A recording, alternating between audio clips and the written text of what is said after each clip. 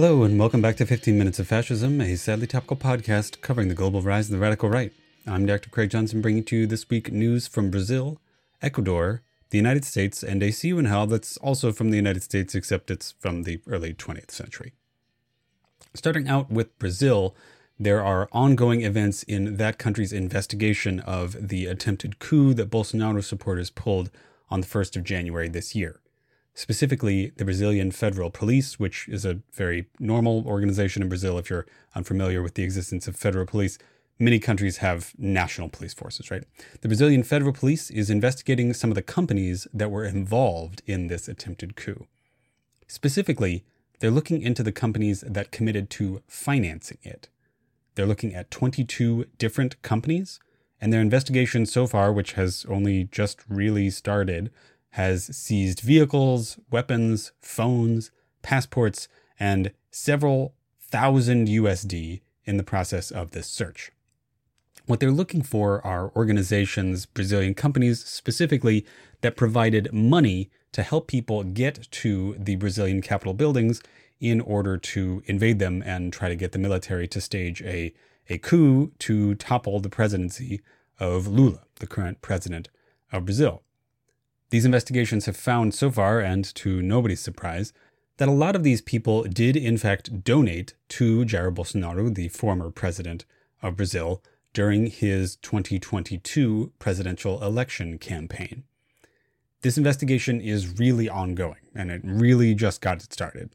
Again, as something I've said in this podcast before, and also in Writing in Jacobin and elsewhere, this is a big lesson for places like the United States that have let the attempted coup committed by Donald Trump and his supporters largely, we tried to sweep it under the rug at first, right? It took years for people to get investigated, to get charged with sedition, to be put in jail. And we're still in the process of trying to tease out the connections between the people who actually invaded the buildings of the United States and the people who were, in the background, the people who were planning the invasion. And especially, the United States is just beginning, we're just beginning to come to grips with the connections between these groups and Donald Trump himself. No formal accusations have been made in United States courts about this yet. Whereas Brazil is getting on this shit and, it's only been a couple months as opposed to several years at this point. Brazil is also miles ahead of the United States in investigating its former right-wing presidents in general. Jair Bolsonaro, the former president of Brazil, is currently under investigation for a lot of stuff. I'm going to talk about a couple of them, some of the more fun ones to talk about. Specifically, Jair Bolsonaro is currently under investigation because he is admitted to the Federal Police of Brazil in being questioned by them. Yes, that's right. He has had to provide testimony to the Federal Police. He has admitted to them that he was in contact with people who invaded the Capitol building on January 8th. So that's the former president saying yeah, I talked to them. I know those guys. He claims that he didn't have a connection to the invasion itself, though, but, I frankly don't really know if I believe that. It's a little complicated. It's possible that he really didn't want them to do this and thought that it would make him look bad for trying to run again, for trying to make money off of having been the president. Or it's possible that he was deeply involved in this plan and that it was just a really shitty plan that they really fucked up. The second big thing that Bolsonaro is currently being investigated for, and it's huge news in Brazil, I've mentioned it before on this podcast, is that, again, he has been questioned by the Federal Police of Brazil, that happened recently, questioned as part of an investigation into his false COVID-19 vaccination records. Specifically, the question is, did Jair Bolsonaro have a vaccination card, a valid vaccination card from Brazil when he entered the United States? And did he have a valid one when he came back to Brazil? When he did those things, he needed to have had a valid vaccination card, valid proof of his vaccination status in order to enter both of those countries. Bolsonaro, for the entirety of the COVID-19 pandemic, has claimed that he doesn't care about COVID. He has claimed that he has never been vaccinated.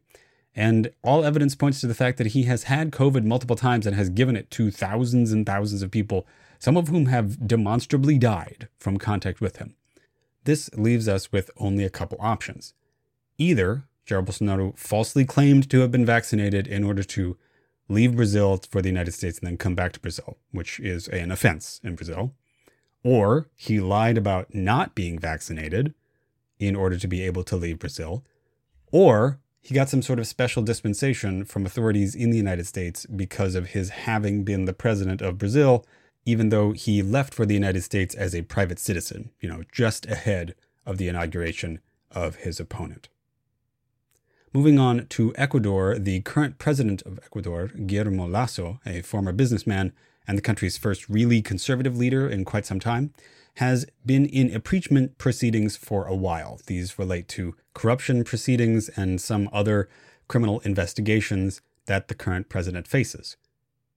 Instead of waiting around to see if the Ecuadorian Congress was going to impeach him, however, he decided to invoke a nuclear option that is embedded in the Constitution of Ecuador that actually a lot of presidential democracies have, which fortunately the United States does not have.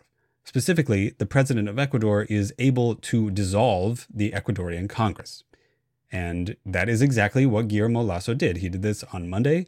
He dissolved the Ecuadorian Congress in order to prevent himself from being impeached. Now, this is a very transparent effort on his part to avoid being impeached. He just did this because he didn't want to face, the consequences of his actions. Specifically, what happens now is that there are supposed to be new elections, not just for Congress, but also for the president in 90 days. This means that he has 90 days to maybe consolidate power or try to shuffle that timeline along a little bit or try to build allies within the military.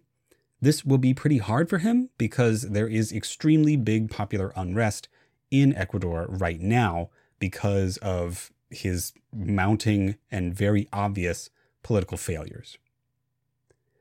Moving on to the United States, Donald Trump last week gave an interview, or specifically a town hall style interview with CNN, something that I mentioned on the podcast, his first appearance on that network for an extremely long time. On that appearance, he predictably said something really unhinged and awful. Specifically, he said that he would pardon, quote, a large portion of the January 6th coup participants. Literally, specifically, this is what former President Donald Trump said, quote, I am inclined to pardon many of them.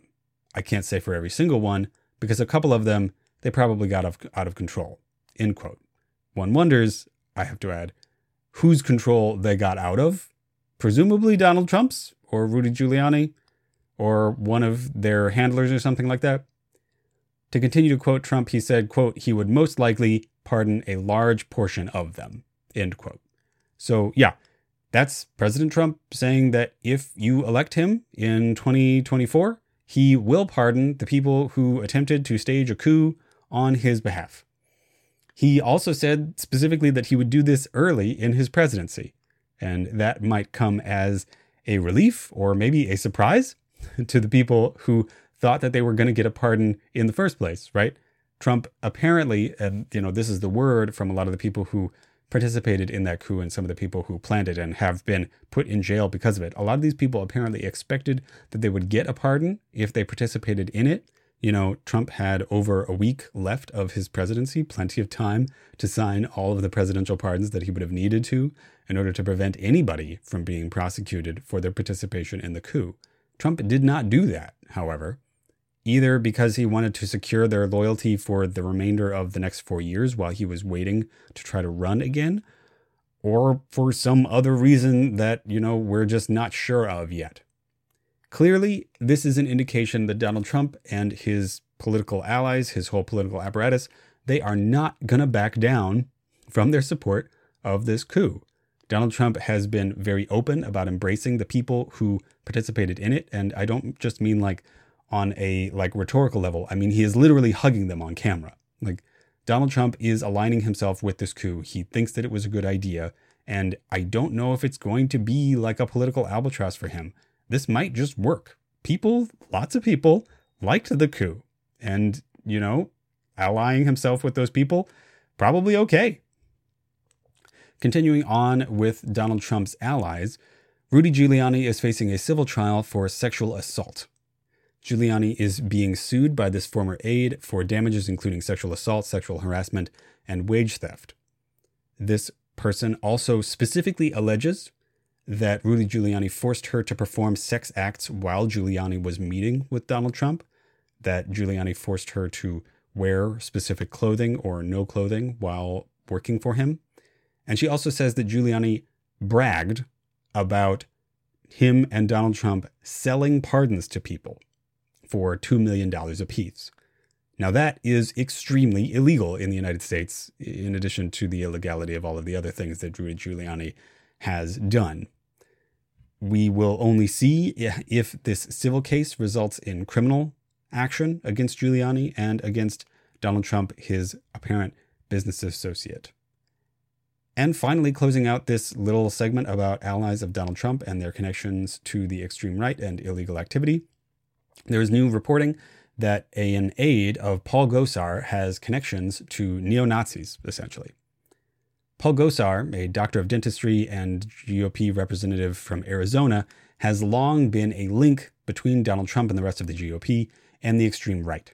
He's spoken at the America First PAC, the organization run by Nick Fuentes. He has appeared on lots of podcasts, on lots of news networks. He has doubled down on his physical threats of violence against Alexandria Ocasio-Cortez and other leftist members of Congress. We now know that one of his aides, specifically his digital director of nearly 2 years, a guy named Wade Searle, is a Groyper. That means that he is a believer in Nick Fuentes' particular version of Christian nationalist fascism, white supremacist fascism in the United States. And I don't just mean like, oh yeah, he liked a couple memes, or like if you talk to him, he'll say these things. I mean like he watches Nick Fuentes streams. He donates to them. He is active on forums and Discord servers and things like that.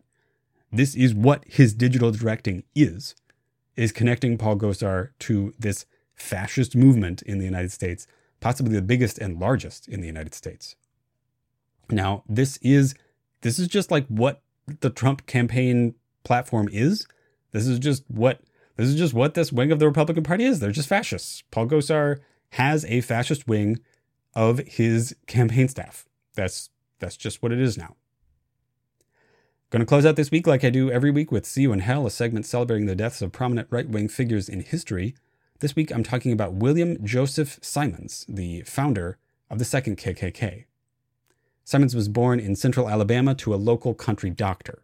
He tried to do medical school on his own, but claims that he dropped out for money, although there are no records of his having attended the school that he claims to have gone to, Johns Hopkins.